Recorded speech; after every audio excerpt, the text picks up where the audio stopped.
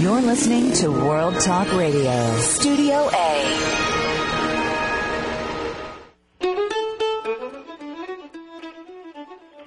The Lincoln Museum, born 1928, died 2008.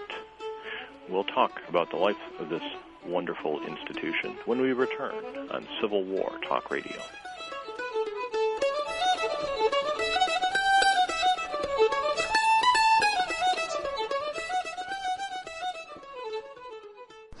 My husband and I met at a strip mall dance. It was a beautiful old strip mall. I had seen my husband before at a big rally at the highway on-ramp for all the men who had enlisted. He was going to war. 4 years later, we married at the little convenience store downtown. When we lose a historic place, we lose a part of who we are. To learn how you can help protect places in your community, visit nationaltrust.org. History is in our hands. A message brought to you by the National Trust for Historic Preservation and the Ad Council. It's a wake-up call. It's time to get serious about preparation and to understand that the threat is very real. This is a message from the U.S. Department of Homeland Security, recorded by Roger Kilfoyle, New York City firefighter. The topic, getting serious. It's irrelevant where you live or how many people live in your community or other variables like that. It's America. America's the target, not just New York. We know there are some positive things that you can do to better prepare yourself and your family. It's simple steps to prepare yourself for events that may be out of your control. So, having these little supplies together, you can prepare for problems that may happen. Learn to be prepared at www.ready.gov or call for a free brochure, 1-800-BE-READY. That's 1-800-237-3239. A public service message brought to you by the Ad Council. Listen. The world is talking. World Talk Radio, Studio A. Welcome back to Civil War Talk Radio. I'm Jerry Prokopovich, and today our show focuses on the Lincoln Museum in Fort Wayne, Indiana, a museum dedicated to the life and times of Abraham Lincoln, founded by the Lincoln National Life Insurance Company originally in 1928 with Lewis Warren as its first director. As we discussed, as I talked about in our first segment. And that brings us to the years of growth for the museum, how it became what it is today and what it will still be for a few weeks until its closing on June 30, 2008. The reason for having no guest today is I worked 9 years at the museum. I figure I know as much about it as anyone who was there at that time, and there won't be another opportunity to share these thoughts while the museum is still with us, so I thought I would take advantage of the chance to do that today. As I said, I worked there beginning in 1993. There were many interesting times there.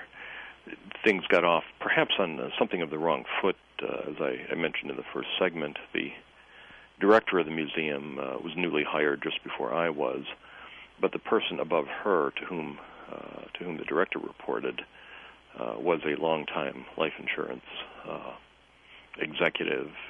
She reported directly to the CEO. She was a very powerful person and within the company, and she had reasons not to care for me or for the museum director, for that matter. One time we were discussing the possibility of the museum purchasing an artwork, a statue. It was to be the work of the sculptor who produced something you can see, I think, still there today in Gettysburg, Pennsylvania, on the main square outside the Wills House where Lincoln spent the night before he gave the Gettysburg Address. There is a life-size statue in realistic colors of Abraham Lincoln, and he is talking to a tourist, a statue of a tourist, a modern-day tourist, with, I don't recall if it's just the man himself or if he has family with him. And Lincoln is wearing his Lincolnian gear, but he's talking to somebody, a modern person. Well, this was somewhat controversial when it was installed there, but in the early 90s, in the first year I was there, 1993, I believe, we got the call from the boss, the director's boss. Oh, come up and talk to me. We might be able to buy one of the statues from this guy. Wouldn't that be a great thing for the museum? Now, already the director and I were trying to establish the autonomy of the museum as a cultural institution. It was not the plaything of the executives of the Lincoln Company, and most of them didn't treat it as such. But we were certainly reluctant to have them making decisions on acquisitions, which they could do. It's their money. But if we'd been hired to use our historical expertise to help make those kinds of decisions, then that's what we were going to do. So we pointed out some of the flaws of this plan, among them the controversy associated with the artwork, the fact that this was modern artwork and not really a historical piece at all. And the point we didn't make strongly enough at the time, but certainly comes to mind when you see the piece today or recently, which is that the modern tourist of 1990 in 2008 doesn't look modern anymore. Is a little time warp character from almost 20 years ago, wearing the clothes of the time. Men's fashions haven't changed that much. It's not that different. But he looks like somebody who's dressed out of his older brother's closet by accident. The clothes just don't look contemporary anymore. And it's kind of an odd piece.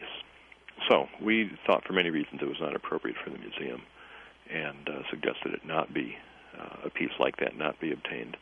It wasn't, but from that day on, the director and I were marked down as the academic snobs of the museum. We don't understand what the ordinary person wants. We're elitist. We're eggheads. To myself, I'm thinking, you hired a Harvard PhD and you don't want an egghead? What were you thinking? But there it is. Well, going back in our story to the founding of the museum, 1933, the Lincoln Museum grew through the Depression years. There were some substantial collections the museum obtained. Eventually, Lewis Warren took on an assistant who would succeed him as the museum's second full-time director, and that was R. Gerald McMurtry. And if you've studied Lincoln much, that name is familiar to you. He was a very successful director at the Lincoln Museum, also at the Abraham Lincoln Museum in Harrogate, in Harrogate, Tennessee, where Lincoln Memorial University is located. He ran that museum successfully. He collaborated with Mark E. Neely Jr. on the Insanity File, which I'll talk about momentarily, and generally established, he expanded Lincoln lore when he worked at the Lincoln Museum, and had a very successful tenure as museum director there. He had more interest perhaps than Warren did in collecting objects, three-dimensional objects, tchotchkes from Lincoln's presidential campaigns. In particular, there are a lot of political items entered the collection, and that helped make the museum a more visible and interesting place for people to visit. In the early 60s, I want to say 1961, the museum expanded again, moved to another location, still within the offices of the Lincoln National Life Insurance Company, but now down to the first floor, where visitors from the outside could more easily find it and make their way in and see what the museum was about. It would move yet again to another first-floor location in the 1970s. That's where it was when I arrived in 1993. Still somewhat hard to find, though. The building was an office building, not a place you would go unless you had business with an insurance company. So it wasn't really a warm and receptive place. As rules against smoking grew, for example, the insurance workers could no longer smoke at their desks. They had to come outside to smoke. So they would congregate around the revolving doors and create huge billowing clouds of toxic smoke, through which then busloads of school children would be marched on their way to the museum. Eventually we were able to get that policy changed. But the coexistence of an insurance company and a museum was always somewhat uneasy. even the volunteers of the museum, I can recall looking out the plate glass windows into the lobby at visitors who were mystified. Where do I go, having entered the lobby of this building? Where's the museum? I'm not here for insurance. And our volunteers, the ones when I got there, would kind of snicker and laugh at the ignorant people in the hall. We tried to change that culture and be nice to the visitors. That's why we're here. But sometimes it was amusing looking at them lost out there. Well, McMurtry ran the museum until the 1970s, when he was succeeded by Dr. Mark E. Neely, Jr. Neely was the first professionally trained doctoral degree-holding historian to run the museum, and took it in new directions that further made it one of the leading Lincoln museums in the country. He continued to collect documents that added to the museum's research collection. He was very interested in politics, in the imagery of politics, in